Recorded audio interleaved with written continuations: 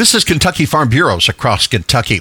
KFB's Fran McCall says spring is the beginning of certified farm markets in the Commonwealth. Flowers, vegetable plants, just in time for Mother's Day that's coming up.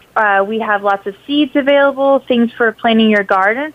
And strawberries will be are starting to become available across Kentucky. And as we get further into May, more and more strawberries will be available across Kentucky. Very soon, summer staples will be available at certified markets across the state. And we'll get into our traditional produce, our tomatoes, our squash, those kind of products, peppers that are in our normal summer produce. Then our sweet corn will be available starting mostly likely first part of July.